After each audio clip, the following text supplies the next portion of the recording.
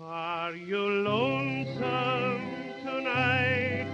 Do you miss me tonight? Are you sorry we drifted apart? Does your Hey guys, Hi guys, welcome back to Significant Lovers. we are Kel and Mel. Two cousins. Mel and Kel, we're cousins. I'm Kel. And I'm Mel. You guys, this is our first episode of season 2, which Season 2. I guess it's a new school year. Yeah, September. yeah. This will be out in September. And second year of Significant Lovers University. And It's our 50th episode. yeah, I can't believe it. That's a lot of hours. It is a lot. Although, my sister said we shouldn't count the bonus episodes. Who, she said that? Yeah, Which one, Caitlin? Shannon. Oh, why? So if you don't count them, it's 25. But you know what? No, because we put in work into every single one, so it's 50 episodes. The bonus ones are, for the most part, just as much work. Yeah, they are. She's just not a subscriber, so... Okay. But yeah, this is our 50th episode. Wow. I was thinking, Mel, I told you I wanted to do this. Since this is a celebratory episode, I was thinking at the end of the episode, we could read through the rejected ideas we had for our podcast name. Yes, I love that. Because it will be a laugh. A lot of silly ideas. It took us a while to come up with the name. If you can believe it. It was one of the hardest things about launching this podcast was just deciding the name. We were really close to some other ones. Really close. Now seem kind of stupid. But Kel, who are we covering today? Oh, yes. So, for start of season 2, it just so happens to be my turn because Mel went last time. And so today we are covering Paul and Linda McCartney. A Paul married McCartney couple. from the Beatles, and Linda, she was a photographer and was in Wings with him. And this is our second Beatles member to be covered on Significant Lovers. We also covered John Lennon and Yoko Ono back last year, if you want to listen to that episode. I think that was episode 3, right? Yeah. Yeah, so John and Yoko will come up in this episode, but if you want more of them, scroll back. It's a free episode. I am a huge Beatles fan, as you guys know, and I've wanted to do Paul and Linda for a long time, but I kept putting it off because it was just so special to me, and I just felt like I needed to wait for the right moment. And this felt like the right moment. I didn't know if I should say this, but like sometimes on our show, like weird coincidences align with the release of our episodes. So I'm like, what like Paul McCartney thing could happen like when this comes out, you know? It's always coincidental. Like we're never like purposely lining them up with things, but somehow people end up in the news every single time we're having an episode coming out on them. I mean, I hope he doesn't like die or something when this episode comes out. Oh, that would be awful. I mean, there is stuff going on with him music-wise. He's insane. He like went on this crazy tour, like last year and performed for like 3 hours. Like doesn't even take a drink of water and has like all that stamina. What, like 80 years old? He's 81. But yeah, he was 80 last year, yeah. He is so productive, so energetic. He never stops. It's crazy. So yeah, I've been really into the Beatles for years, increasingly as time goes on. Like I feel like when I first got into them in like middle school, I was kind of a fake fan. I didn't really know that much about them, but I've been getting more into it, and in recent years Paul has become my favorite Beatle. And I really fell in love with him and Linda's story, so I'm a little intimidated to share it today, but I'm excited to. What 3 words would you use to describe this couple? I would say committed. Oh. I'd say natural. They're very in many ways, but they're also very into nature. Okay. I didn't know what kind of, like, what usage you were using the word. Yeah, I would say kind of both, though. Like, I feel like it's a just natural chemistry. Yeah, natural chemistry, Not but also forced, they're very into nature. And then I'd also say family. Oh, I like that. So I was saying this to Mel before we started recording, but the end of this episode will be quite sad. And there will be sad moments throughout this episode. Yeah. But you know what? I'm on the phone with my cousin and best friend Mel, and I want to have a good time. And we're still going to have a good time. There might be some giggling. It's going to be back and forth between happy, sad, and I hope that's okay with you guys. That's the dichotomy of life. That's reality. I mean, yes, it is sad, like the way in which it ends, but everybody dies, and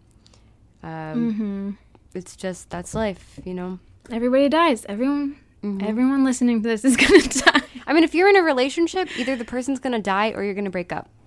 It's going to end in a sad way regardless. So you just have to kind of enjoy and have fun in the middle of it, you know? Yes, while you can. All right. Well, my sources for this episode, in case anyone's interested, I used a lot of the Paul McCartney Project website, which is great. They have a ton of information on there. It's crazy. I also used the Paul McCartney The Lyrics book, which was a gift to me from Mel and my sister Shannon. Oh, yeah. I forgot about that. Yeah, I used that a lot. I also used the book The Beatles by Hunter Davies and the Linda McCartney website and some other sources that I'll mention later. All right. Paul McCartney. Can't believe I just said that name. Paul was born James Paul McCartney. Oh. Surprise. I know. That always happens. On June 18th, 1942, in Liverpool, England. As many people know, all of the Beatles were from Liverpool. His mother was Mary, his father Jim. Mary was a nurse in a maternity ward, and Jim was a cotton salesman. And his parents were a little older when they had him. His mom was 32, his dad 39. I only mention that because I feel like people act like back then everyone got married and had kids when they were like 18. Yeah. And, you know, it's not necessarily true. No, on my dad's grandfather, or my dad's father, I did the genealogy. Everyone on that side of the family had kids at like 40.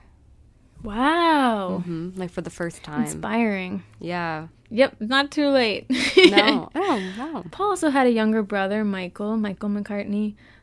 Paul was a smart kid. He was a good student, but he was sort of a bad boy too. He would steal things and draw naked pictures in class. And he apparently had a chubby phase in his early teens. Oh, that's cute. I know. And very sadly, Paul was only 14 years old when his mother, Mary, died from breast cancer. And that's something that he would have in common later with John Lennon, because John lost his mom at a young age too. And I think losing his mom really affected Paul. I feel like you can see it throughout music, throughout his whole life. I feel like he never quite got over it. Yeah. That's really young. I know. So his dad had to take over like all household duties, taking care of the boys, and his dad, Jim, was also sort of the one that introduced Paul to music. He played in a ragtime band. As a kid, Paul played a little piano and trumpet, but then at age 14 he got guitar, so he started playing guitar. And as a teenager, Paul started dressing like a teddy boy, which was sort of a subculture in Britain at the time, where guys were into rock and roll. They would dress sort of like dandies of the Edwardian period. They'd wear tight pants with styled hair. I'd kind of compare it to like a greaser, but like a little more fancy. Yeah. So I started dressing like that and getting really into rock and roll. Apparently he lost his virginity at age 15. Yeah, it's kind of young. Yeah, it's pretty young. Oh my God, imagine be the person that like took his virginity. I know. Wow. Apparently it was an older girl. Oh, I feel like it always is for some reason with these celebrities. Now just for some really very, very, very basic Beatles history. I can't remember if I said this in the John Lennon episode, but when he was a teenager, he befriended John Lennon. They formed the band The Quarrymen with this guy Pete Shotton, who played the washboard. Okay. Underrated. Apparently John broke the washboard over his head. And that was the end of Pete being in The Quarrymen. Oh my God, John. So, relax. Yeah, John, I know. So then George Harrison later joined The Quarrymen. He was younger than them. And then they briefly changed their name to the Moondogs. And then this guy Stu Sutcliffe joined the band as a bass player, but he left to pursue art, so he left the band. And then there was another long-forgotten Beatle. Pete Best was their drummer, until they kicked him out and replaced him with Ringo. Okay. And when that happened, they were already going by the name The Beatles. So that's just a very basic history of the Beatles. So there was like a couple guys that were in the band and then didn't make it to the final lineup, which I feel like that would be really hard to deal with. I know, especially as their popularity is rising. You're like, I was in this. I mean, they're the most famous band in the world. Like, imagine you used to be in them. Like, that's crazy. No one even remembers you or cares. Yeah. Yeah. That's that guy tough. Pete, the drummer, said that people would like not stop bringing that up to him. And he just worked like a regular job, so seems hard. But anyway, Paul's first serious girlfriend was Dorothy Dot Roan. Dot was her nickname. They started dating in 1959. Apparently Dot actually became pregnant but had a miscarriage. Oh, that's sad. And they were engaged, but then they broke up in 1962. Wow. When Paul was only 20 years old. Wow, that's really young. Yeah. I guess he wasn't ready to be married. Yeah. And a few months after their breakup, that's when they achieved worldwide fame. You know, became Beatlemania, all of that. Paul dated a few other girls. I think he was a bit promiscuous during those early Beatles days. Post-Beatles success, he dated the British actress and redhead Jane Asher, and they were together for about 4 years. It was a very serious relationship. He actually lived in her family's house for 3 years. Oh, so wow. It's quite serious. Even when he was like already successful at that point? Yeah. Oh, wow. I know. I don't know why he lived in her house, but Yeah, it doesn't really need well, to. she was wealthy though. Like she lived in a really nice area of London, so Oh, okay. So it wasn't like they Yeah. were on top of each other. yeah, no. I think it was very posh. And it would have been very different from his life in Liverpool too. But if I would describe Paul's character, I would say that he's very charismatic, friendly, creative, very hardworking, family-oriented, sentimental, and a bit of a control freak. I feel like that's the main flaw that comes up when you hear about him. Okay, so then on to Linda. Who is Linda? I don't know much about Who her. is this Linda? I know. I mean, it's like, wow. I mean, he was in the Beatles. He was kind of called the cute Beatle. You know, everyone was in love with him. Who is this girl that he ended up with?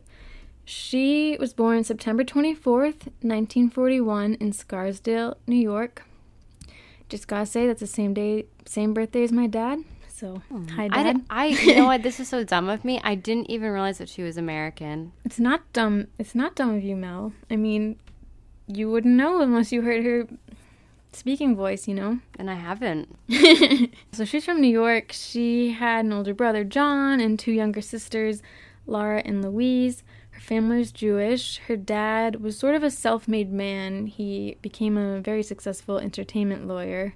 After high school, she enrolled at Vermont College and got an Associate of Arts.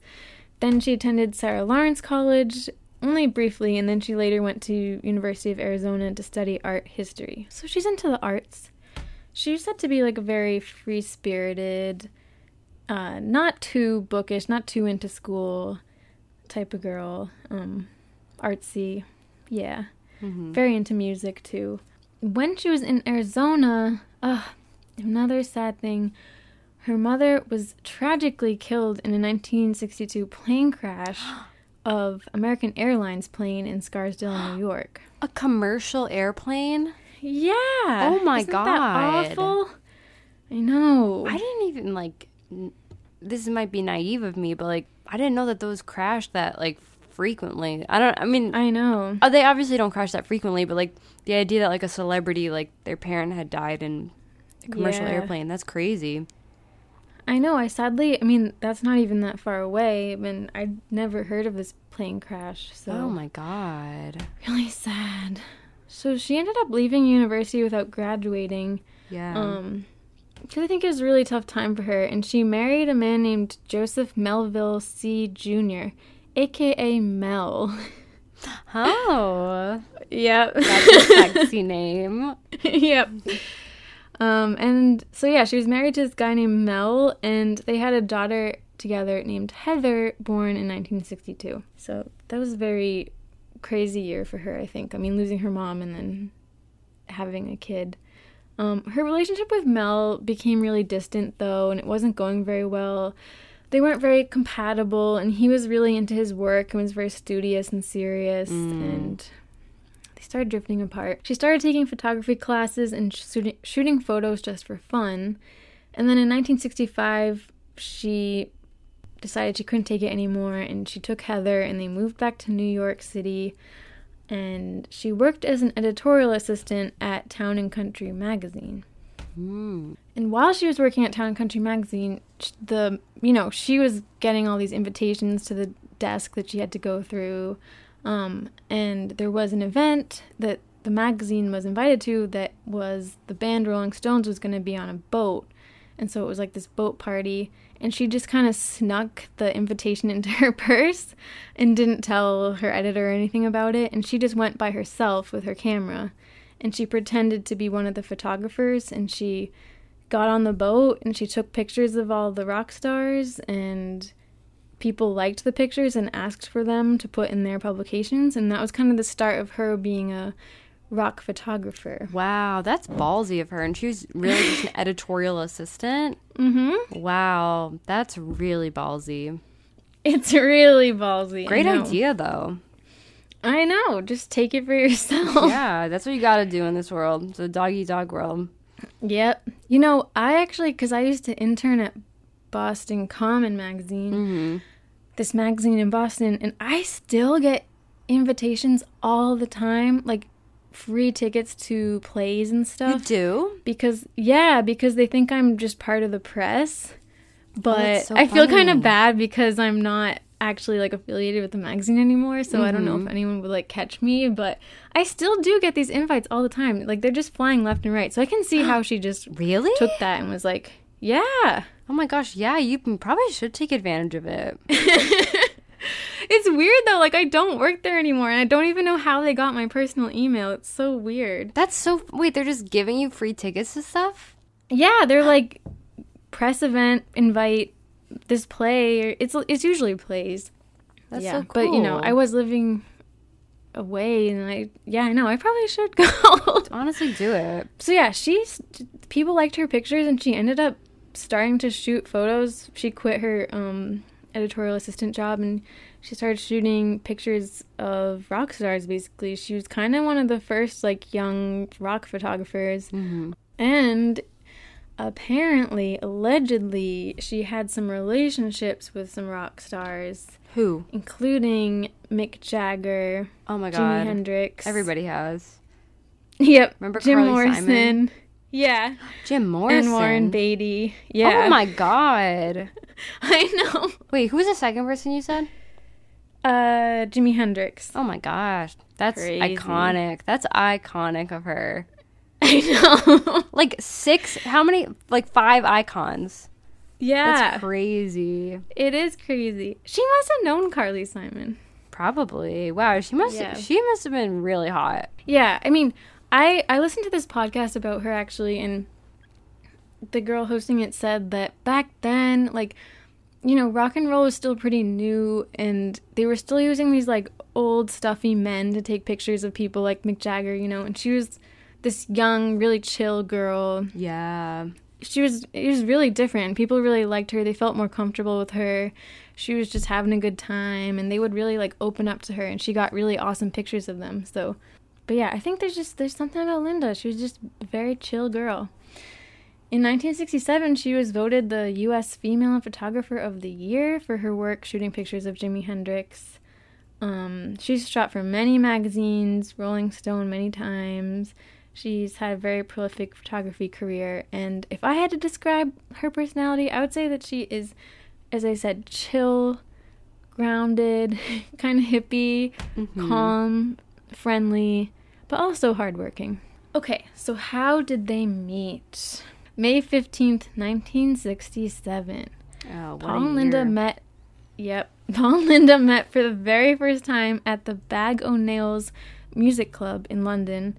Linda was there on assignment to take pictures of musicians, and it was a Georgie Fame concert that night. And I actually have a clip that I sent you, Mel. She was on the Vicky show in 1992. So this is, in the future, but she's talking about meeting Paul. It was quite crazy. Yeah? Yeah. So, was it like instant sparks when you and Paul, did your eyes meet across Actually, the crowd? funnily enough, I met Paul a few nights before at a club. So I actually didn't meet him at this photo session. Yeah? I photographed a group called The Animals a lot in New York. So when I came to England, they said, well, look, we'll take you out.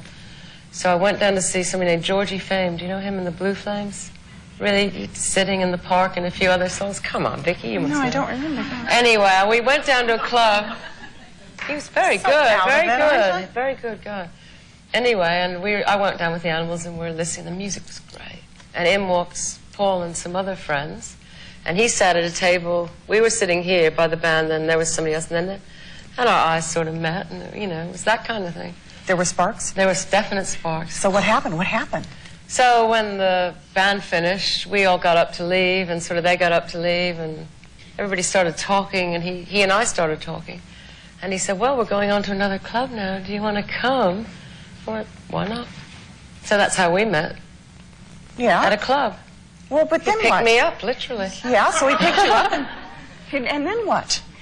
You're visiting Europe now, but you live in America. You didn't up in No. So then we went to this club. We heard Whiter Shade of Pale. I remember that for one, the yeah. first time, and everybody said, "Who is this? What is this?"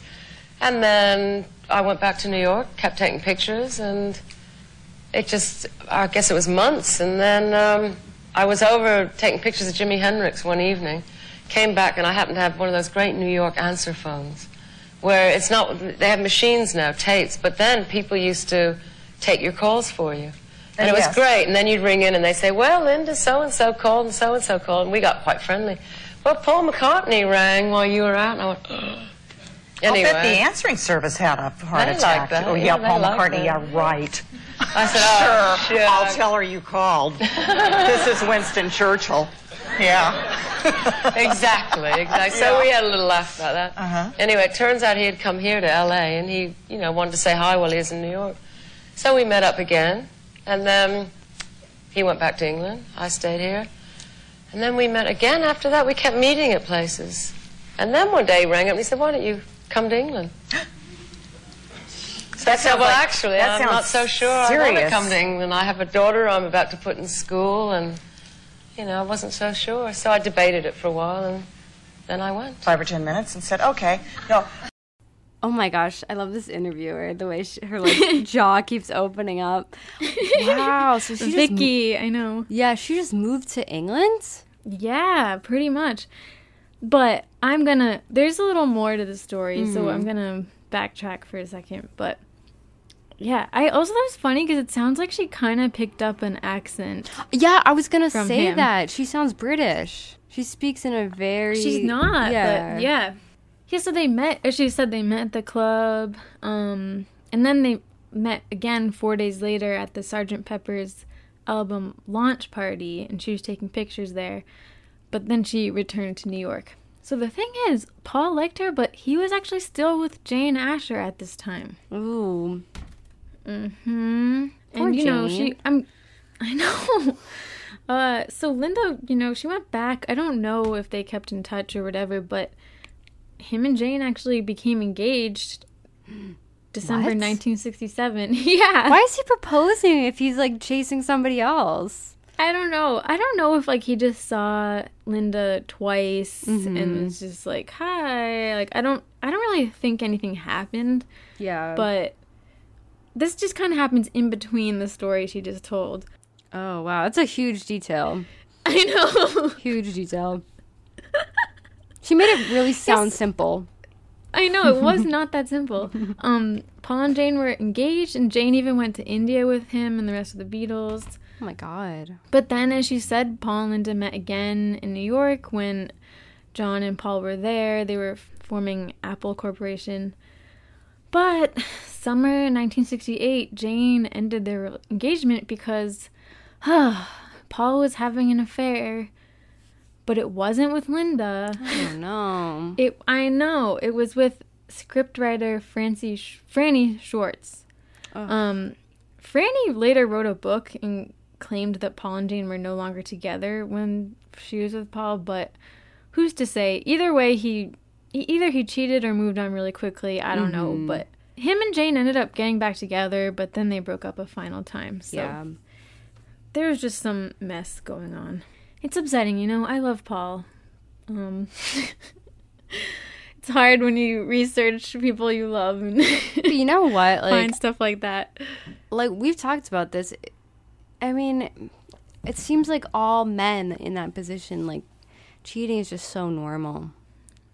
Those rock stars. It's just rock and roll, and it's unfortunate. In the 60s. Yeah. Yeah. It's honestly what I would expect. I know. It's sad. Mm-hmm. I mean, it's no excuse, but he is in his early 20s, so yeah. I think he learned better later, but yeah, very upsetting. So then the Beatles were working on their self-titled album, the one commonly known as the White Album. Mm-hmm. There was a lot of tension. Ringo actually quit for 2 weeks. John called Paul's song Obladi Oblada granny music shit. Oh. So there was a lot of fighting going on. Meanwhile, so Paul and Linda are still not together yet, but meanwhile, she was doing great with her photography. She was actually the first woman to have her photograph on the cover of Rolling Stone, and it was a picture of Eric Clapton. Oh. Yeah.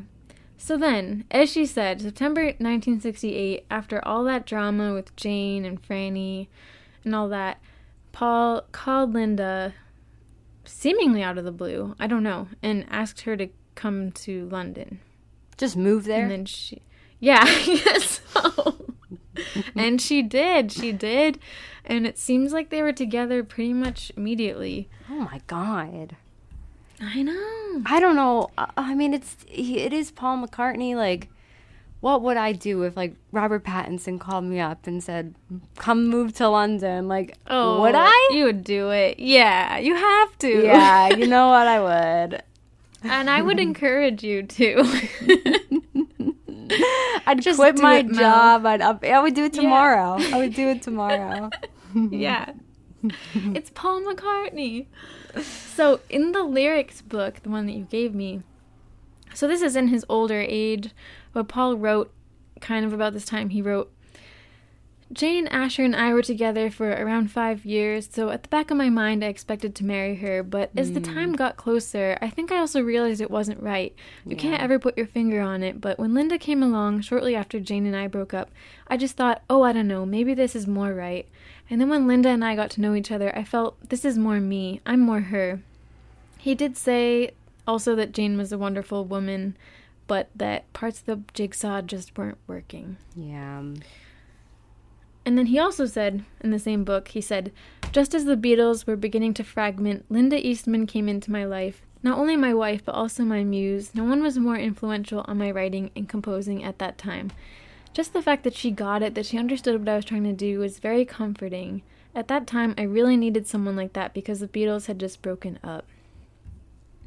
So some people kind of, I mean, I know it's from the outside and people are getting all excited as Beatles fans and stuff, but a lot of people think that Linda was kind of like Paul's new John in a way. Yeah. That she inspired him a lot, and it is kind of crazy for him because the Beatles are still together technically at this point, and for him to say that she's inspiring him the most, you know, John isn't, I guess, anymore. So. But am I wrong? Like, is it inspiring in a different way? Like, he's writing songs, like, inspired Probably. by her? Is that what it means? That's probably true. Whereas John would be inspiring him, like, just, like, in a musical way. Yeah. That's true. I know. I feel like people are just like, oh, like, it's almost as if Paul and John were together. Like, people act I know. They kind of do act like that. Yeah, they do act like they were together. Because they act ever like when hooked he up? got with Yoko. I don't know. Some people speculate, actually. What? Really? They do, yeah. Oh my gosh, it's like Larry, but with the Beatles. It is like Larry. Pond. I don't know if there's any truth to it, but... yeah, because people act like that too. Like, oh, once John got with Yoko, you know... Yeah. It ruined him and Paul's relationship. Yeah. I bet there's fan fiction. Significant friends someday. He also said that Linda was the one who held on to all the scraps of paper with the lyrics and everything. Mm-hmm. And that actually ended up basically creating that book that you gave me, Mel, like with the lyrics, because she had all her collections led to that book in a way, that's like sweet. Just the scans and everything. Yeah, so it's nice. This is kind of a random, it's not that random, but it's just an insight into their relationship. So the guy that wrote the Beatles book, it's just called The Beatles, so that's why I call it that. But Hunter Davies, he lived in Portugal, and Paul and Linda and her daughter Heather came to visit him and his wife December 1968, and Hunter Davies kind of just wrote about this trip in the book, and it's interesting. So this would have been about 3 months into Paul and Linda's relationship, and this is what he said about Paul and Linda visiting. He said, "My wife and I, though, were rather confused by this American girl called Linda. We had never heard of her. When we left England, Jane Asher was the girl in Paul's life, and we had got on very well with her. Was this Linda a one-night stand, or was his relationship with Jane Asher finished? Linda was naturally rather wary of us. I suppose she realized we had been friendly with Jane and would perhaps be critical of her. She also wanted to get Paul to herself, as it was the first stages of their romance, while Paul was keen for long, late-night talks and philosophical discussions. It seemed to us at first that Linda was very much a yes girl who was overdoing her adoration for Paul, clinging to him all the time, hanging on his every word. We couldn't see it lasting. We couldn't see what she was giving Paul. At times, during the 10 days or so they stayed with us, there were some frosty moments. Oh. We did in the end get to know and understand Linda better. I was, of course, completely wrong. Linda proved to be much more relaxed and friendly on our subsequent meetings, and her marriage to Paul had been a great success. Linda has given Paul the moral support he always needed. John had, of course, been critical during his relationship with Paul, often very cruel. Jane Asher had very much been her own woman with her own career. Linda has been prepared to devote all her energies and emotions to Paul and their family, and, if necessary, to his work, if that was what he felt he needed." Oh, yeah. So Hunter Davies was a journalist, and he had spent a lot of time with the Beatles, just basically being there and writing down stuff they were doing and interviewing them. And I guess Paul liked him, which is interesting. Like, you'd think that you wouldn't have, I don't know, that kind of relationship with someone writing a biography about you, but... Yeah, but I mean, I guess in a way, you would want to be friendly with them, because, you know, you want them to paint you in a good light, so... That's true. Apparently, it was during this visit to Portugal that Paul and Linda discovered that Linda was pregnant. Oh. And Paul proposed to Linda. Wow. Congratulations. I know. It's crazy, though, because this is only, like, a 10-day trip. Like, how did all of this happen? Wait, yeah, and they're only 3 months into their relationship, too, right? Yeah. That's pretty early. Don't you feel like stuff like this just happens in these couples we cover from, like, the 60s, 70s? I know. Honestly, 50s. All celebrities. It's like... Yeah. True. If one of my friends was only dating somebody for 3 months and then suddenly, like, they're pregnant and, like, engaged, like, I would be, like, wait a minute, hold a sec, like, hold the phone, like, what? I know. Like, I would be a little, like, kind of weirded out and, like, a little nervous, but... I know. It's, like, no big deal, and, like, it works out. It did work out. According to Paul, in the book Many Years From Now by Barry Miles, he said... As our relationship solidified and we really started to feel very confident with each other, it was a question of, well, shall I get off the pill then? And we talked about that, and I said, yeah, I don't know why. it wasn't like planning a family. It was more like, if you like, we could see what happened. If anything happened, then it would be all right. Then Mary was on the way, and it was definitely not planned, and we decided round about that point to get married. Wait, like 3 months in, she was like, should I get off the pill? Yeah, I guess so. Wow, that's really serious. But if I was Jane Asher, though, I would feel like really, I know. like, I mean, I don't know how she felt about the breakup, but like, wow, he moved on really quickly. Yeah, that would be upsetting. Yeah. Luckily for them, I mean, he was famous, so you would still see his pictures, but I was gonna say there was no Instagram back then. Yeah, exactly. No, but yeah. she probably still did see it. Yeah. Yeah, it's different. That is tough. I mean, I don't know. You hear about it with people's grandparents and stuff. Like, we met and we got married 2 weeks later. I know. So, I guess it happens sometimes. Okay, so yeah, they're engaged. Linda's pregnant. January 1969. This is when they were recording Let It Be in Abbey Road, and it was being filmed for the documentary by Michael Lindsay Hogg. And that's all the footage that just came out recently. Mm-hmm. Like, it was never, all this footage was never released until, was that like last year or 2 years ago? Yeah, I think so. The Get Back documentary. It was a very bad time for the Beatles. They were really breaking down. Yeah. George quit the band for 5 days, and if you watch the footage, you can see that there's like a lot of tension, and they're talking about each other, and yeah. And then besides the music, there was all this tension because the band members were trying to appoint a new financial advisor, and John, George, and Ringo wanted to work with Alan Klein, who had managed the Rolling Stones. But Paul really hated this Alan Klein guy, and he wanted Lee and John Eastman, which were Linda's father and brother, to manage their business affairs instead. But the other guys didn't want the Eastmans to, be their managers, so they couldn't agree, so they temporarily appointed both of them.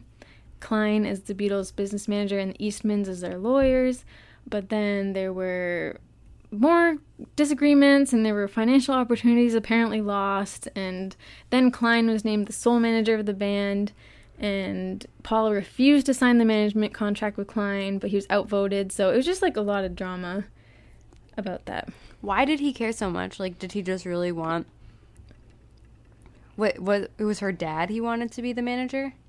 Yeah. See, that does kind of seem like letting personal matters get in the way of business a little bit. It does. It does.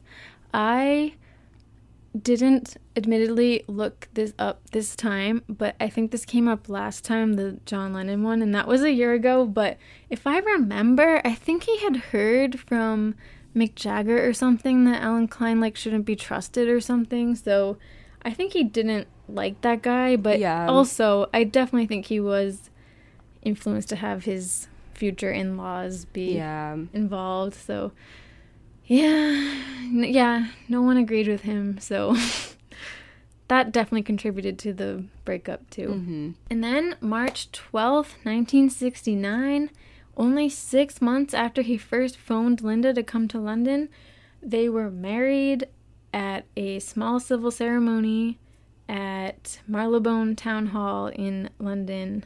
And Linda has actually said that the night before the wedding, she almost called it off. She said, seems like she was kind of freaking out because she had already been married before and she wasn't sure if she wanted to do it again.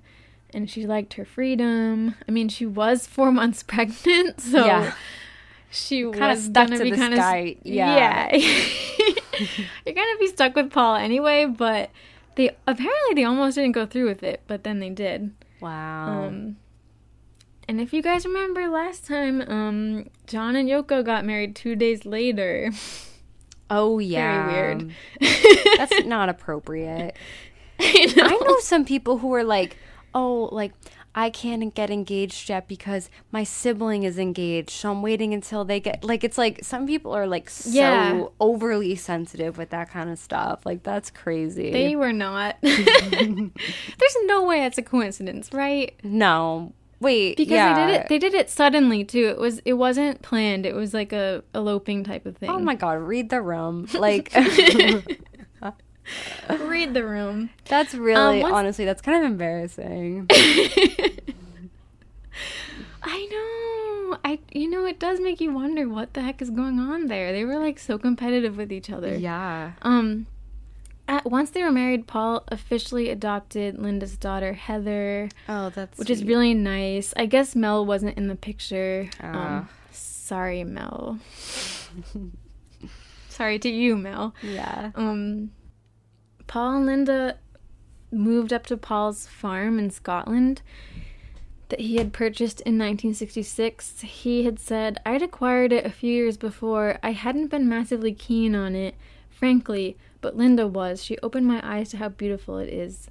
So on the farm, they got just super into farm life. Paul started literally shearing the sheep, taking care of the sheep. Him and Linda became vegetarians and huge advocates for vegetarianism and environmental causes, and they were living a really simple life, like kind of off the grid, away from city life. And it's nuts to me because he was only 27. Wow. That's my age. Can you imagine just being like, I'm done with the city, I'm done with... I know, it feels like he's like retiring. All that. Yeah. It actually does feel very much like he's retiring, and he was only 27. Wow. He's like in the prime of his life still. Yeah. And he's like a stepfather. Wow. Yep. And then August 28th, 1969, their daughter, Mary McCartney, was born. And I was thinking maybe right now we could take a break. Yeah. We'll go to the bathroom, we'll fill up our drinks, and we'll be right back. This episode is brought to you by Snapple. Welcome to the Snapple Market Auditory Experience. Close your eyes. Imagine you're walking into your neighborhood store. You make your way to the back and reach for your favorite Snapple flavor. You can't wait. You take a sip. Whoa, that's a lot of flavor. What flavor are you holding? Now open your eyes and check out Snapple.com to find ridiculously flavorful Snapple near you. All right, we're back. Okay, 1970, the Beatles' album Let It Be came out, and the track, The Two of Us, on there is about Linda, apparently.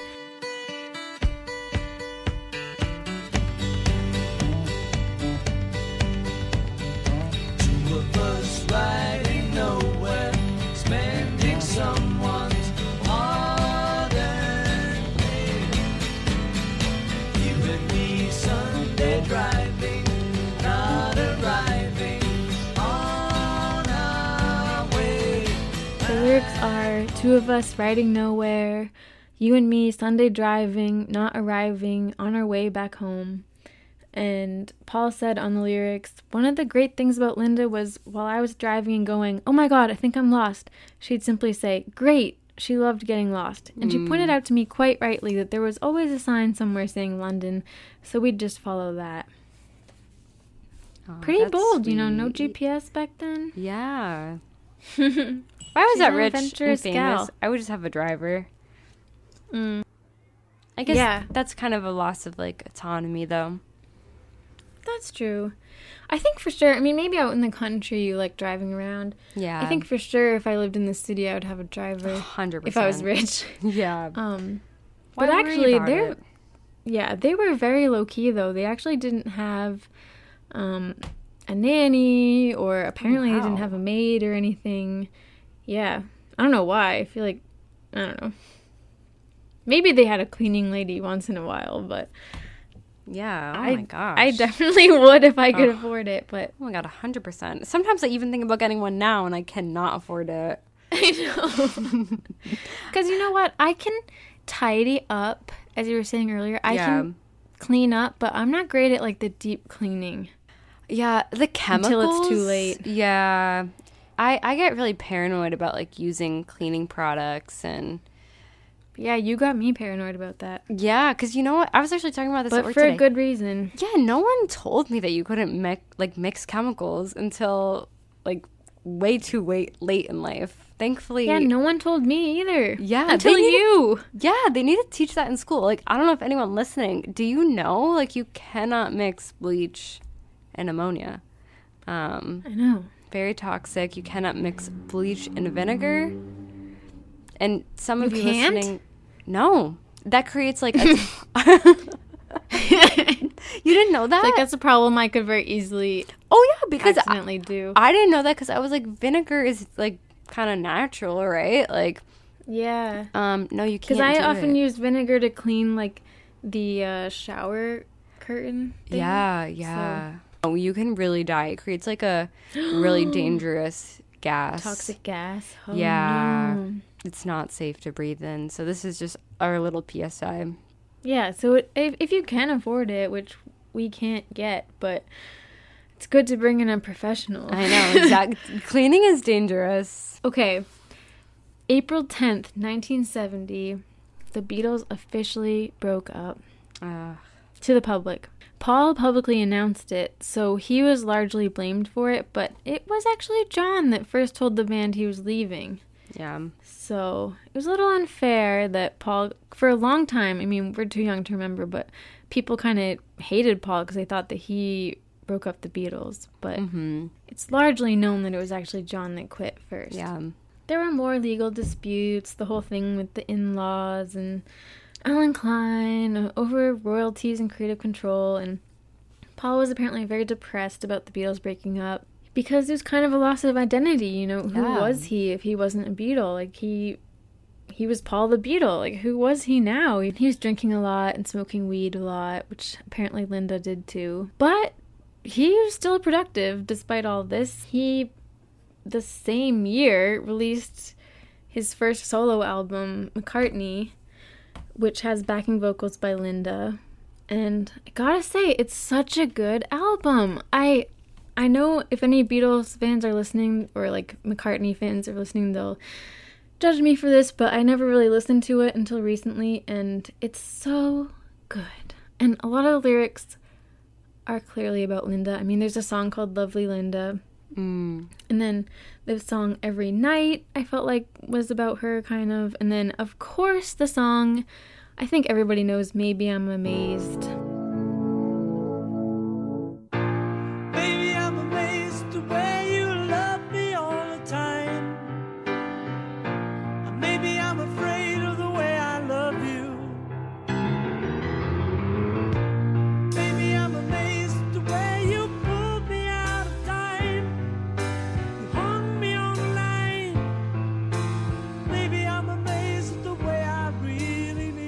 Oh, yeah.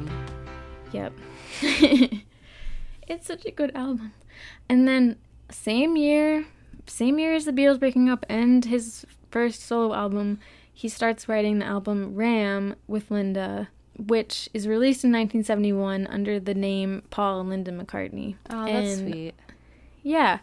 And Linda contributes mostly to vocals, and I really love this album. I love the song Uncle Albert, Admiral Halsey. It's very fun and weird. I feel like it's Paul kind of returning to like Yellow Submarine, A Day in the Life, kind of, you know, like sound effects. And I had another look and I had a cup of tea and a butter pie.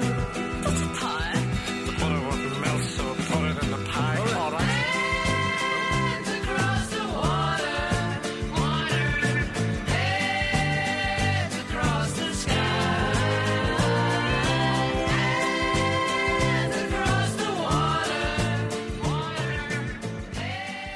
just being really silly and doing different voices and stuff. And the cover of both McCartney and this cover were shot by Linda, so her pictures, which is pretty cool. Later in 1971, the band Wings was formed. This is Paul's new band, his new thing after the Beatles. It was Paul, Linda, and the drummer Denny Saywell, and the ex-guitarist from Moody Blues, Denny Lane, and then later Henry McCullough joined. So this is a new band, Wings, and people were and still are very critical of Linda's involvement in Wings, because she was very much because, yeah, I know, because she was very much an amateur, she wasn't a great singer. I mean, I think she did well harmonizing. Like, a lot of the songs, like, even on McCartney and Ram, like, she's kind of in the background, but, like, it adds a lot to the songs. Yeah. But she wasn't a professional singer, and Paul taught her keyboard, but people accused her of only playing, like, a couple notes, and that she wasn't really doing anything. Yeah. And that she wasn't a musician, and it really did seem like Paul wanted her there and just wanted her to be in the band and wanted to be with her, so he brought her along, and he always defended her. Like, whenever, like, there's quotes of him saying, like, you know, people say she's only playing one note, but she's playing a moog, and what's it called, and it actually takes a lot of skill, and it's kind of funny because it reminds me of Taylor Swift randomly including Joe Alwyn in her music. That's so and true. How people were and I mean, she's like kind of as big as Paul at the time, and it's just like, imagine if Taylor came out with an album with Joe and it wasn't clear what he really brought to the music, but he was, you know, included in the byline. Wait, and he just did some like background vocals, and you're just kind of like, wait, why is Joe? Isn't that? Am I ignorant? Like, isn't that kind of what happened with Joe Alwyn? Like, randomly being like, he was credited as a writer, but I mean, maybe he did contribute like to the lyrics and stuff. But yeah, I think it's like the same thing where people were, they're just like, what did Linda actually do? Like, yeah. It seems like she wouldn't have any musical contributions to somebody independent from Paul. Yes, I think so. But it is kind of sweet. I mean, he really believed in her. And yeah. I don't know. It's an interesting thing. I think only someone as famous as like Paul McCartney or Taylor Swift can do something like that, where they're just like, join me. Yeah. Even though you don't really play any instruments, like, just be in my band. Yeah. That's cute, you know? It is cute. It is cute. And I mean, John did the same thing with Yoko. Oh, yeah, he really did. She was contributing some, like, really weird-ass stuff, too, so. She was. And I think Linda has a fine voice, and her presence is very cheery in Wings. It's nice. She's like an emotional support member. Yeah. I kind of feel that way. I don't know if any... No, she was more than that. Yeah, but... she was. That's like offensive of me. I'm sorry. Every member of the band is important. Yes. So sometime in 1971, Linda apparently wrote a letter to John Lennon, and we don't know what she said exactly. But John's response is out there for whatever reason. I don't know if Paul put it out there. I don't really know. But it was actually auctioned off for thousands of dollars. Oh, my God. So you can read John's response to Linda, but we don't know what Linda said to John. But when you read John's letter, you can kind of guess that Linda said something about, like, she was upset that Paul was being blamed for the breakup, and that she was also upset that John had said something negative about Paul in the press. So this is John's letter to Linda. Okay. I thought I would read. I was reading your letter and wondering what middle-aged cranky Beatle fan wrote it. I resisted looking at the last page to find out. I kept thinking, who was it? Queenie, Stuart's mother, Clive Epstein's wife, Alan Williams? What the hell? It's Linda. You really think the press are beneath me/you? Do you think that? Who do you think we/you are? The self-indulgent doesn't realize who he's hurting bit. I hope you realize what shit you and the rest of my, quote, kind and unselfish friends said on Yoko and me since we've been together. It might have sometimes been a bit more subtle, or should I say, quote, middle class, but not often. We both, quote, rose above it quite a few times, and forgave you two. So it's the least you can do for us, you noble people. Linda, if you don't care for what I say, shut up. Let Paul write, or whatever. When asked about what I thought originally concerning MBE, etc., I told them as best I can remember, and I do remember squirming a little. Don't you, Paul? Or do you, as I suspect, still believe it all? I'll forgive Paul for encouraging the Beatles, if he forgives me for the same, for being quote, honest with me and caring too much, quote, fucking hell, Linda, you're not writing for Beatle book. I'm not ashamed of the Beatles. I did start it all, but some of the shit we took to make them so big, I thought we all felt that way in varying degrees. Obviously not. Do you really think most of today's art came about because of the Beatles? I don't believe you're that insane. Paul, do you believe that? He's using like a lot of dashes, so it's weird. When you stop believing it, you might wake up. Didn't we always say that we were part of the movement, not all of it? Of course we changed the world, but try and follow it through, in capital letters. Get off your gold disc and fly. What? Don't give me that Auntie Jin shit. In 5 years I'll look back as this different person. Don't you see that's what's happening now?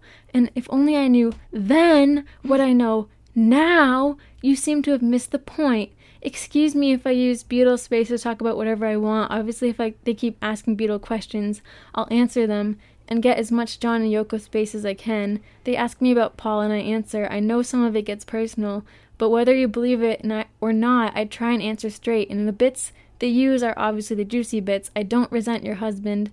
I'm sorry for him. I know the Beatles are quite nice people. I'm one of them. They're also just as big bastards as anyone else. So get off your high horse. By the way, we've had more intelligent interest in our new activities in 1 year than we had throughout the Beatles era.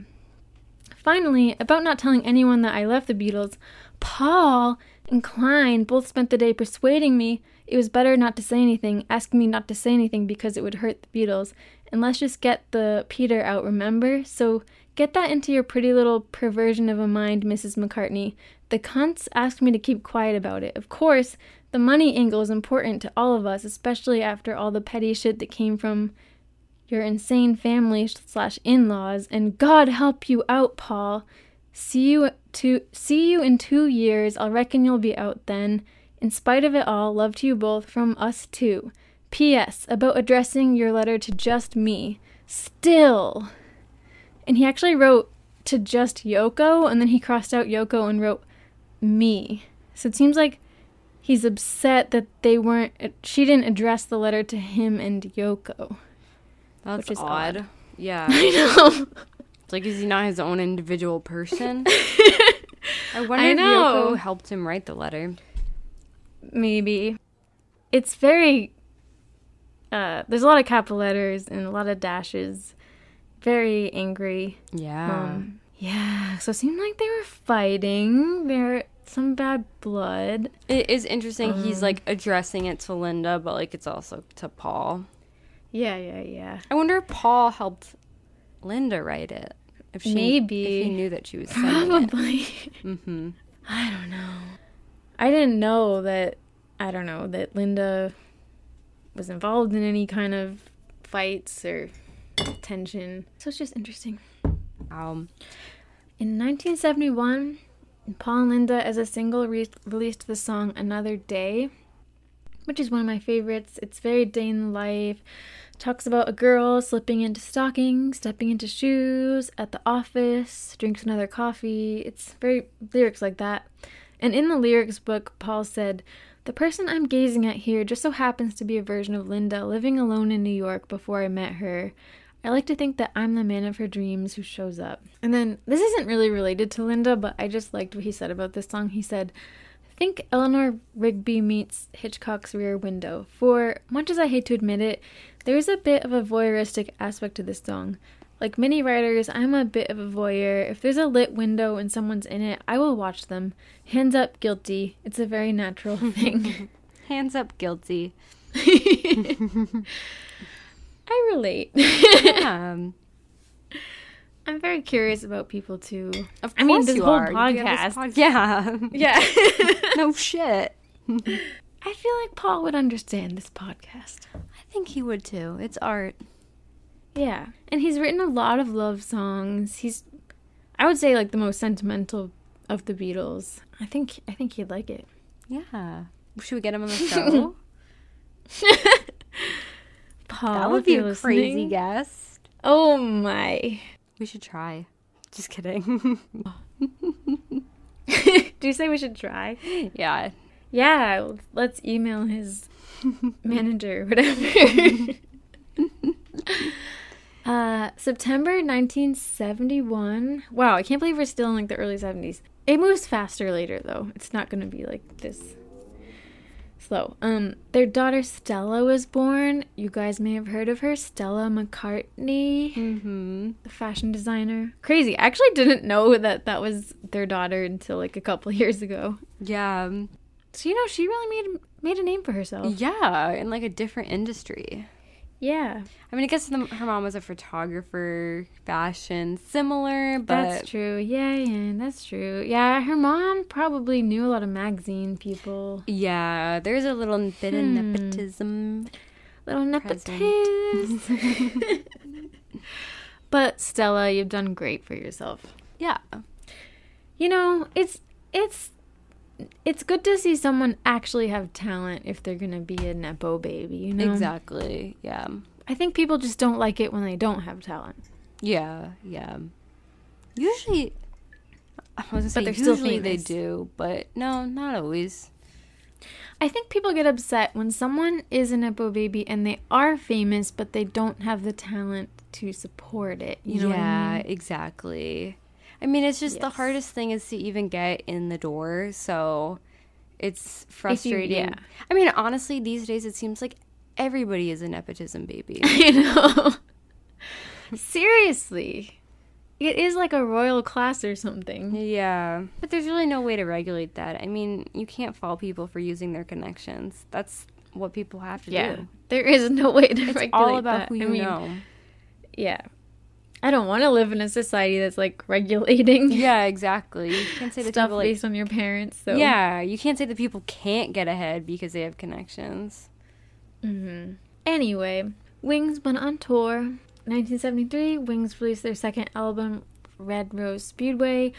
Linda's photo is used as the cover. Then McCullough and Sewell left Wings. Oh. So now the band is just Paul, Linda, and the guitarist Denny Lane. Okay. He's now really a third wheel. Yeah, and people were still really critical of Linda's involvement in Wings. But like, why do people care? Who cares? It's not like hurting the band. I know. It's like she was there from the beginning when it was formed. It's not like she just like joined it. I know. Like, let them be. December 1973, they released a very successful album, Band on the Run, and Rolling Stone named it Best Album of the Year. Oh, wow. That's a huge achievement. It is. It is a great album. September 12th, 1977, Paul and Linda had their son James, so now they have 4 kids. Wow. And, yeah, they're living a very grounded, normal life, mostly on the farm. As I said, they had no nannies or housekeepers even, and the family was living as vegetarians. It's very, very farmy, very country, up in Scotland. That's sweet. December 8th, 1980. This is when John Lennon was tragically shot and killed. As we discussed very in depth in episode 3. Even though, you know, earlier I read that letter from John, around this time, Paul and Linda had really patched up their relationship with John and Yoko, and Paul and John were hanging out again and That's so sad. casually playing music again. So, I know. So it is nice that they were on better terms now, but Yeah. it is so sad. And Linda actually took a picture of Paul from her car window, and it shows Paul buying a newspaper. He's kind of like hunched over, and all around him are all these papers and signs that say John Lennon shot dead. Oh my god, I don't Just, think I've ever surrounding seen him. I haven't seen that know. photo. It's like the day after John died. I Oh know. my god. It's very heartbreaking. Another hard time. Wings actually broke up, but Paul kept making music. I think Linda kind of stepped back from it. 1987, Linda's first major photography exhibition happened in Bath, England. She had had shows over the years, but this was a big exhibit at the Royal Photographic Society, so it was a big achievement for her. In 1987, Paul and Linda were on The Wogan Show, and she was asked if she ever felt in Paul's shadow, and I actually have a clip I would like to play. Being married to Paul McCartney, it's very easy to live in the shadow, isn't it? Did you feel a necessity to break out? No, I'm not really worried about that living in the shadow. You know, I love life and I'll just have a good time, shadow or no shadow. Yeah. Do you encourage Linda to go out and do this stuff herself? Yeah. No, it is true, you know, because she's my wife. Some people do look at her and sort of think, oh, it's the only reason people look at her photos is because it's the wife of the fella. But she's a really good photographer. One of the best, I reckon.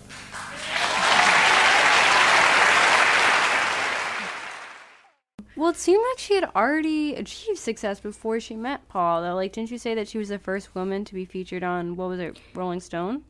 Yeah. She was. I know. That just happens, you know? In 1989, Linda published the Linda McCartney's Home Cooking. Oh. It was a vegetarian cookbook. It was the biggest selling vegetarian cookbook ever in the UK, and was a bestseller in the States as well. Wow. And by the way, guys, I know I'm skipping over a lot, but this is just, you know, this is one of those big couples. It's hard to include cover everything. Yeah. So a lot of things get kind of like consolidated, but I know that there's things being left out. 1991, Linda formed the Linda McCartney Foods, a line of frozen vegetarian meals. And it's still a company to this day. Oh, wow. It's a frozen food, healthy vegetarian and vegan frozen meals, and it's in supermarkets in the UK, Norway, Ireland, Austria, Australia, South Africa, and New Zealand.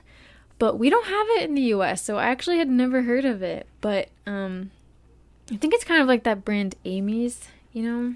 Oh, wow. Wow, she was an entrepreneur. I know. Yeah, I think it's actually like quite a popular brand, but we just don't have it here, so... Wow. Frozen food business. I know. I bet if it was here, I would buy it, because I do buy frozen meals sometimes. I do not cook. Yeah.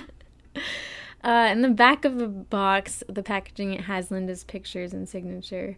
And actually, like, on Google, it seems like a lot of people Google, is Linda McCartney food related to Paul McCartney? Like, some people don't know or they're confused. So, yep, that's the same Linda. But very sadly, in 1995, Linda was diagnosed with breast cancer. And she began grueling chemotherapy and surgeries. In 1997, she was still going through treatment and everything. And Paul was by her side through everything. Paul released the song Calico Skies, which is supposed to be about Linda. I mean, I think most of his songs around this time are, but in the lyrics, he says, "It was written that I would love you from the moment I opened my eyes, and the morning when I first saw you gave me life under calico skies. I will hold you for as long as you like. I will hold you for the rest of my life." Aww. And in that lyrics book that you gave me, Paul said, "If Linda was asked what her sign was, she used to say, 'No parking.' I never paid much attention to astrology, and I think that's because there was endless chatter about star signs in the 60s. For what it's worth, I'm a Gemini." But then he went on to say that the song was kind of about, like, fate, and that it was written in the stars, that he was destined to be with Linda. I just thought that shows, like, how she's kind of funny and chill girl. Like, yeah. What's your sign? No parking. No parking. That's cute. I want to say that next time someone asks me. But for what it's worth, I'm a Gemini. Yeah. And then 1998 in Tucson, Arizona, April 17th, Linda sadly died of breast cancer at the age of 56. Same thing that Paul's mother had died from. Oh my gosh, that's tragic. So young. Wait, so Arizona, that's what were they doing there? Did they live in Arizona? Did you say that? Well, she went to school there, and I think she just really liked it there, so yeah, they had returned there. Okay. Yeah. Oh, that's awful. I know. And the kids, were the kids pretty young? Heather was 36, Mary was 27, Stella was 26, and James was only 21. Oh, that's awful. I know. And Paul and Linda had been horseback riding together only days before, but the cancer had spread to her liver, and the end came rather quickly, actually. Oh, that's awful. And this is kind of controversial, but Paul has said that he knew that she only had about a week or days to live before her death, but that he decided not to tell her. And he said, I didn't think she'd want to know. Oh my gosh. I was thinking a lot about this, though. I mean, I think that she clearly knew she was dying. I think a person knows. Yeah, and she right? had stage 4 cancer, so it's not like she didn't... It's not that she didn't know she had cancer. She knew she had cancer. She knew where it had spread and everything. She just didn't know the doctor said it might be like this week or anything. But I do think, you know, sometimes at the end of someone's life, it's not really the time to be completely honest or to be real or to be harsh. Yeah. And, I mean, this is just my opinion. I know this is very controversial, but I do think that the mind and body are very connected, and that, like, if she knew she was going to die that week, she might completely lose hope and, you know, might have actually lost a few days or so. So, yeah. I mean, it's a very tough call. That is really tough. Yeah. I understand that, though, not wanting the person, their last few days to be wrought with fear and sadness. Yeah. Like the fact that they were able to go horseback riding and to still live with hope of tomorrow, I think it makes it a lot less scary. Mm-hmm. And that's she definitely knew. I mean, it's not like she had no idea she had cancer or anything. Yeah. And I think, like you said, the mind and body are connected, that it's like you might not need to tell somebody that for them to know. That's true. Like, you don't know, Yeah. we don't know what that feels like to be in that position. True. But that is a tough situation, though, because I could see the other side of it being like, yeah. I don't know. I mean, I think ultimately, like, I don't know what I would do. That's a really hard situation. But, like, I guess someone might be able to, like, if they had some type of regret or if there was something that they really wanted to do, call somebody up, like, to give them that chance. But obviously she knew she was going to pass away. So. Yeah. When I first read that, I, like, almost didn't believe it, because I did think it was bad. I was like, oh, man, I feel like you should tell somebody. But I started reading a bunch of people's stories, and it kind of convinced me that maybe it's not so bad to keep it from someone, because, yeah, it does give them a little hope, and... Mm-hmm. Oh, that's so I mean, maybe though. the person themselves is hoping that it won't actually happen, and they don't in denial. tell, you know. Yeah. I don't know. It's very tough. It's interesting that doctors would tell him, but not tell I know. her.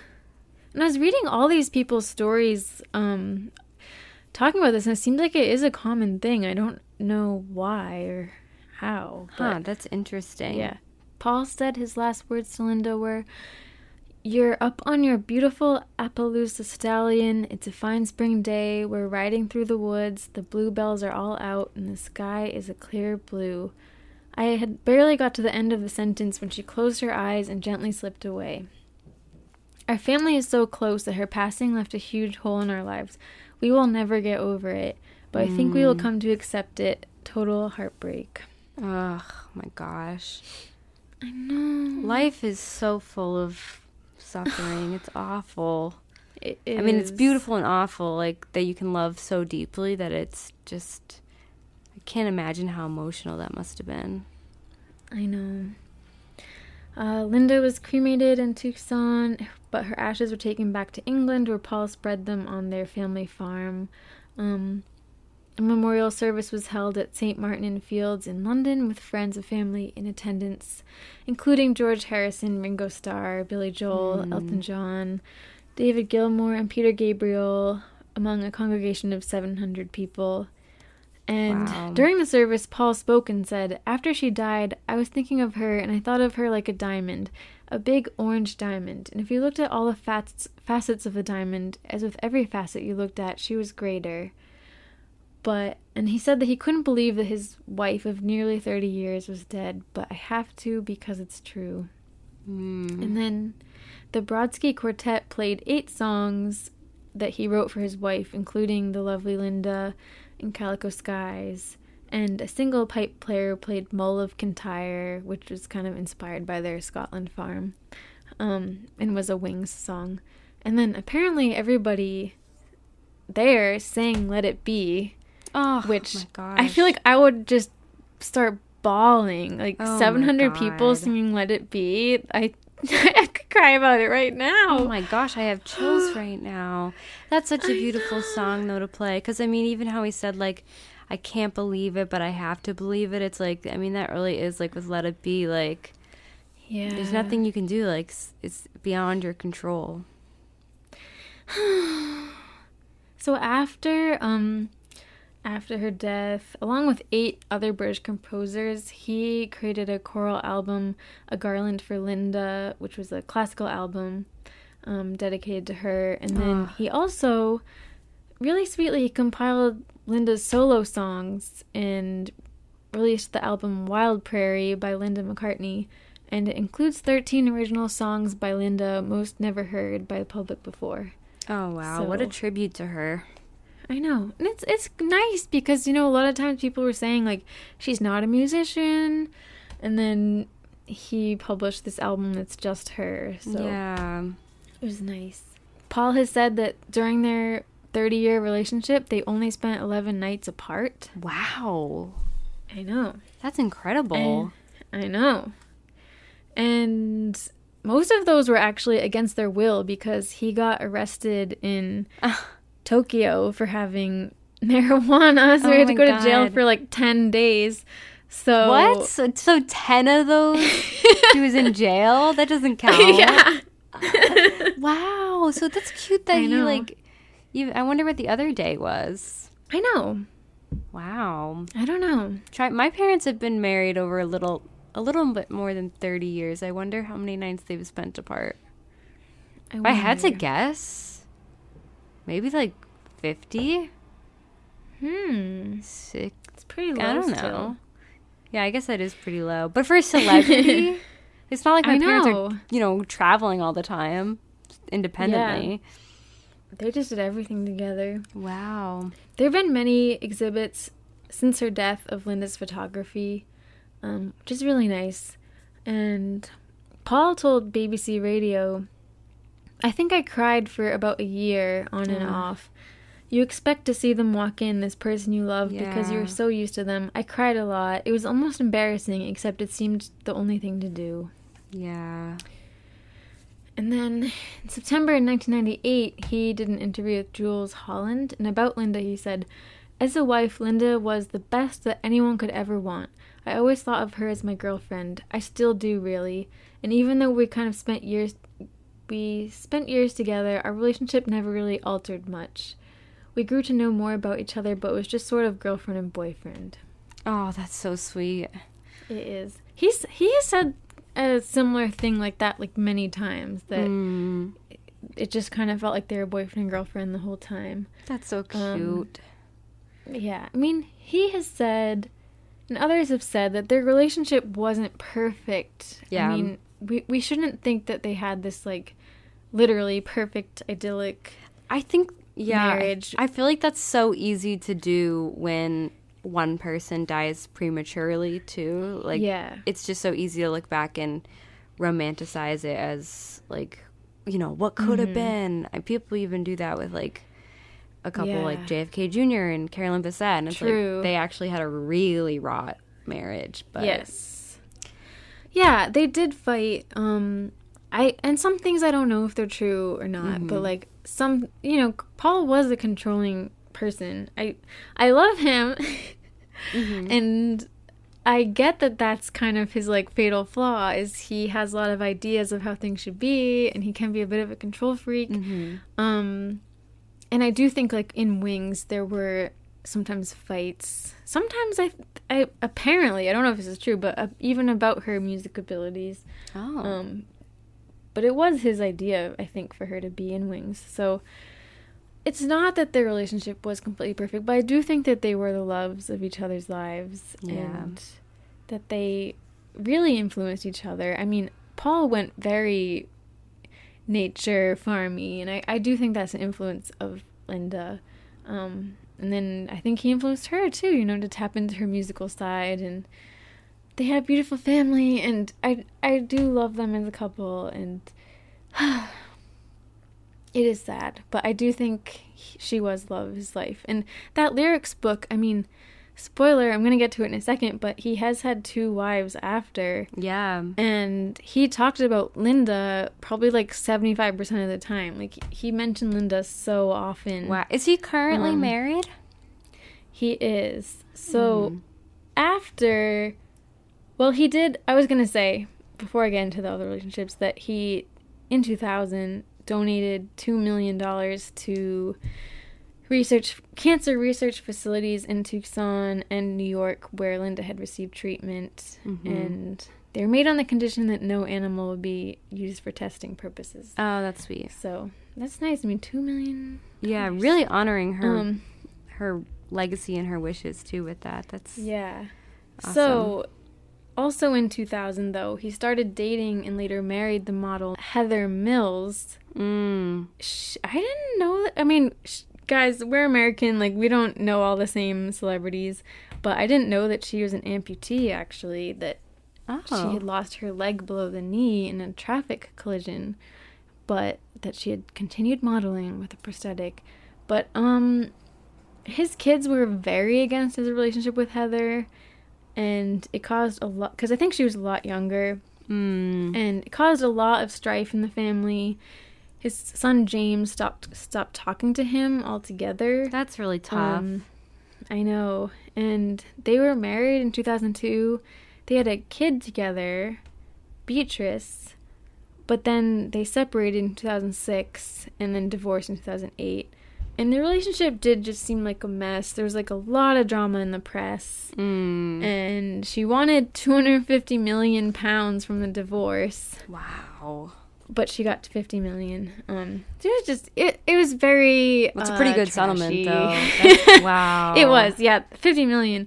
I know. And it was just weird. Like, Paul had never really been in headlines like that. And I think it was kind of strange for people. And it's just sad. I don't know. But...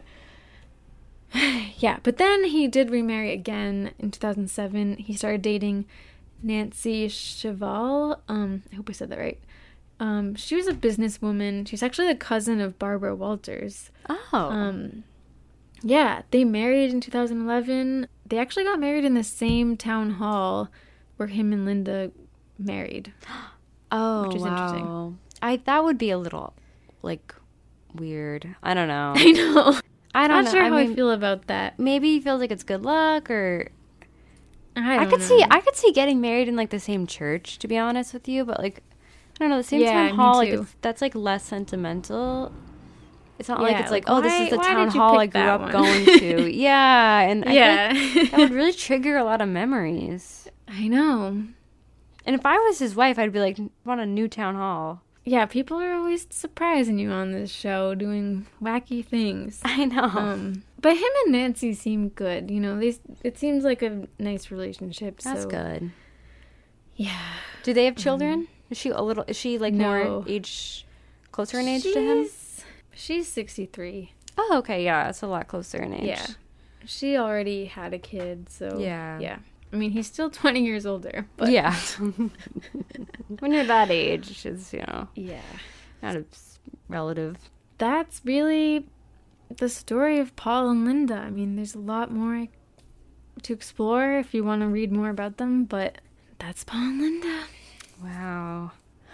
It is sad. But, like, I would say, I don't think I said this on the podcast, but as sad as it is, it's like, for her story, I wish that she could have lived longer, but she died, still in love with her husband, and her husband in love with her. Like, it is really so hard to be the spouse that goes on, after that.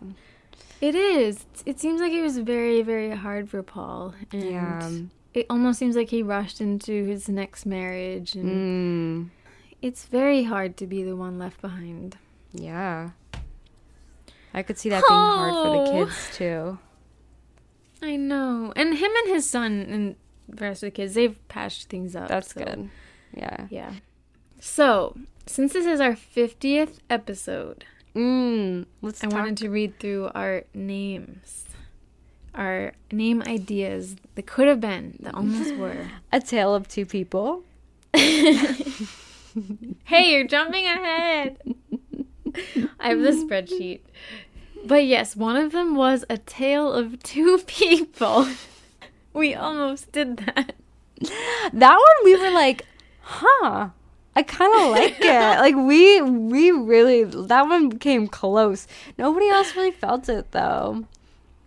I felt like we were the Beatles, you know, just meeting up and like just shouting out ideas. Mm-hmm. You and I, like a couple days, we just were together just saying ideas out loud.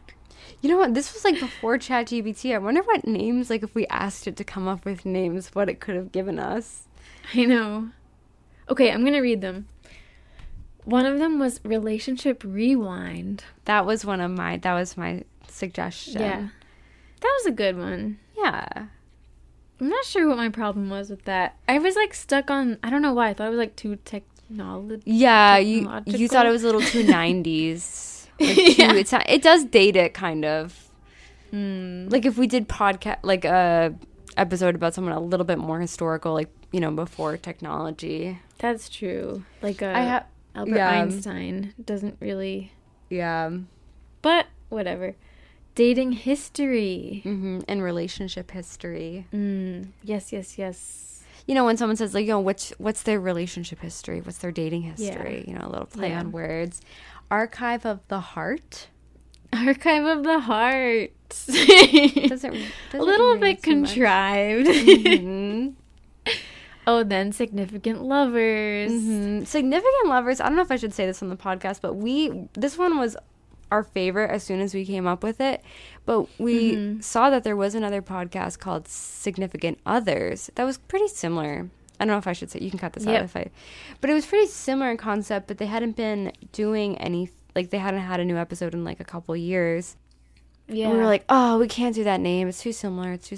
And then we ended up messaging them on Instagram to say we're thinking about doing this name, but you know, we want to get your blessing. We want to know like if you're still active. They didn't respond. So then we were like, okay, like they didn't respond, let's use the name.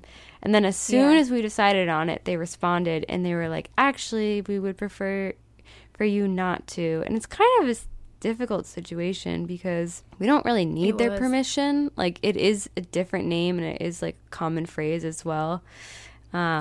So, tricky, but now there's a new podcast called Significant Others. Exactly. Which is the same exact name. Yeah. So I don't feel bad anymore. Yeah. Yeah. Because someone else came out with the same exact name. And Lovers is technically different. It is different, yeah. It's a play on words, whereas the other one is just the phrase itself.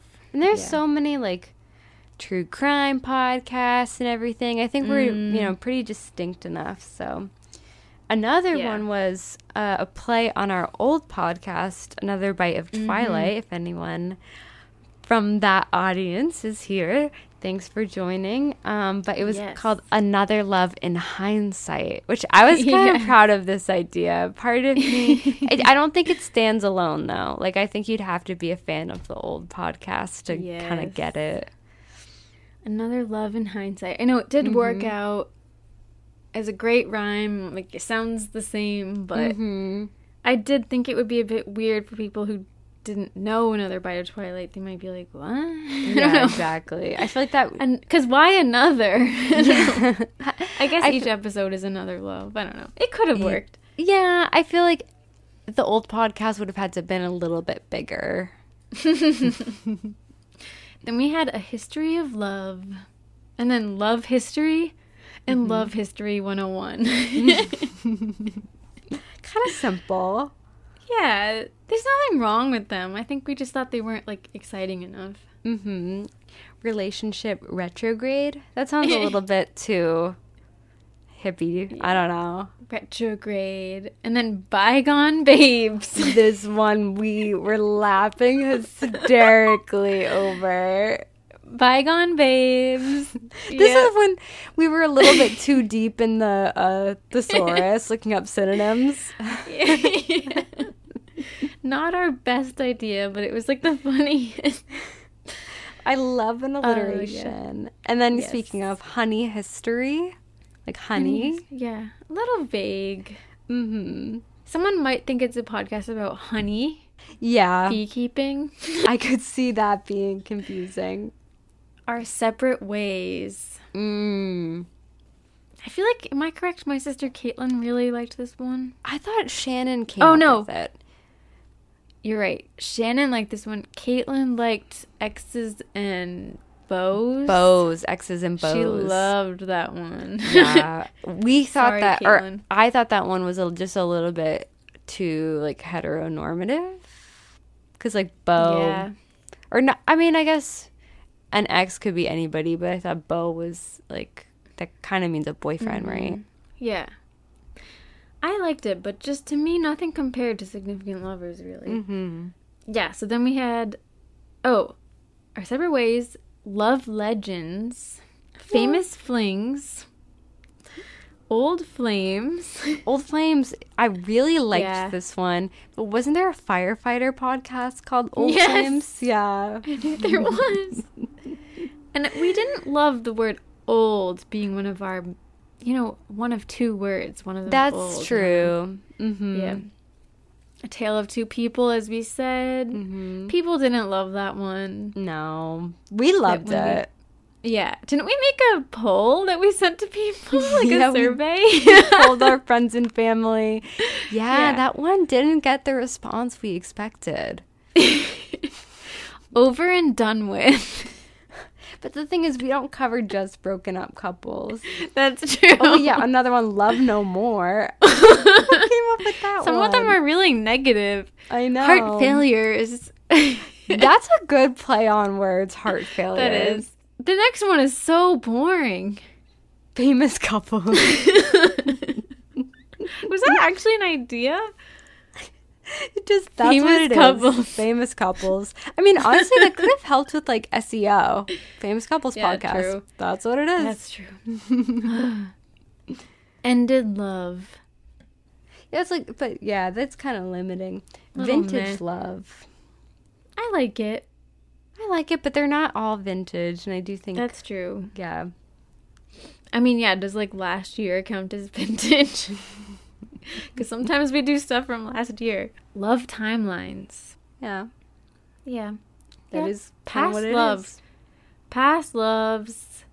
I liked Past Loves a lot, but I think that was also taken by another podcast. Yeah, same with Past Lovers. Or no, not Past Lovers wasn't, but too similar. Too similar, yeah. Yeah. Strangers to Lovers. I like that, actually. Yeah. Everybody is. Yeah, at one point. Legendary Loves? Did we ever say that? I feel like we said Love Legends. Oh, like just switching the words around. Yes. I feel like when we were brainstorming, we would literally like repeat the same idea that we had as if it was new. Yeah, we're like, what about vintage love? We already said that. Yeah. Because you'll see down the line it says vintage Valentine's. A nice alliteration. The thing about Valentine is that's our family name. Yes. So it would have been nice to use that. Yeah. Heart history. I think I might have come up with that. It's cute. Mm-hmm. Oh, then this was our real runner-up that we almost went with. Mm-hmm. We almost did The Night They Met. Yes. A play. Another version of that was When They Met. Yeah. I really like it. Like, I think it's not super obvious what it's about, but it's like, it feels a little poetic in a way. Yeah. And it was kind of a play on the Lord Huron song, The Night We Met, which is a tragically beautiful song. But when we surveyed people, they were all really hung up on the fact that the episode wasn't just about the night they met. Yeah. And what if they didn't meet at night? That's another problem. But then again, those people taking it too literally. Yeah. People don't get sarcasm nowadays. Like, come on. It's not literal. It's just a idea. It's like every episode that they obviously met at some point, and then the story evolves from there. But I see what people were saying. I like the one that we picked. I think Significant Lovers, like, that's what it is. These are lovers who are significant. Yep. and significant others, and it works. Mm-hmm. I love it. I used to kind of cringe at the word lovers, but now I don't. It's a beautiful word. Nice. Yeah. Lover. Do you cringe at the phrase Lover. make love? A little bit. Yeah. So, I was just in Michigan. And I was singing that song. Mm-hmm. Yeah, I was in northern Michigan. I went to the UP. To anybody listening from there, I had a great time. But the whole time I was singing the All Summer Long by Kid Rock. But every time I get to that part where he's like, making love out by the lake to our favorite song. Yeah, it kind of makes me cringe. Yeah, I feel like people never really use it in like a serious context. Yeah. Very hippie, very 60s. Yeah. It was weird because I was just with my friend, so it'd be like, we were trying different things, we were smoking funny things. And then we get to the making love part. No, we're not doing that this week. Making love. Yeah, that was the theme song, though. Well, thank you, Mel, so much for accompanying me on this Paul and Linda episode. Thank you for leading it. Now, can you give us a little teaser, a little hint at what our next episode on Patreon is going to be about? Yes. So next week's episode is going to be about a couple from the 2010s. A tall British guy. We love an them. An American girl with very big eyes. Wow. I think I have some ideas. All right. Tall British guy, American girl, big eyes. Think about it. One of these days I want to do prizes for the first person to guess it. Me too. That is my dream. That's my dream. And everybody that's supporting the podcast, thank you so much. I do hope this podcast grows to the point where we can give out prizes. Maybe we can even find a way to retroactively give out some prizes. Yeah. And yeah, just thank you so much. And everyone that listens, we love you. We love you. And we'll get back together next week. Is your heart filled with pain? Shall I come back again? Tell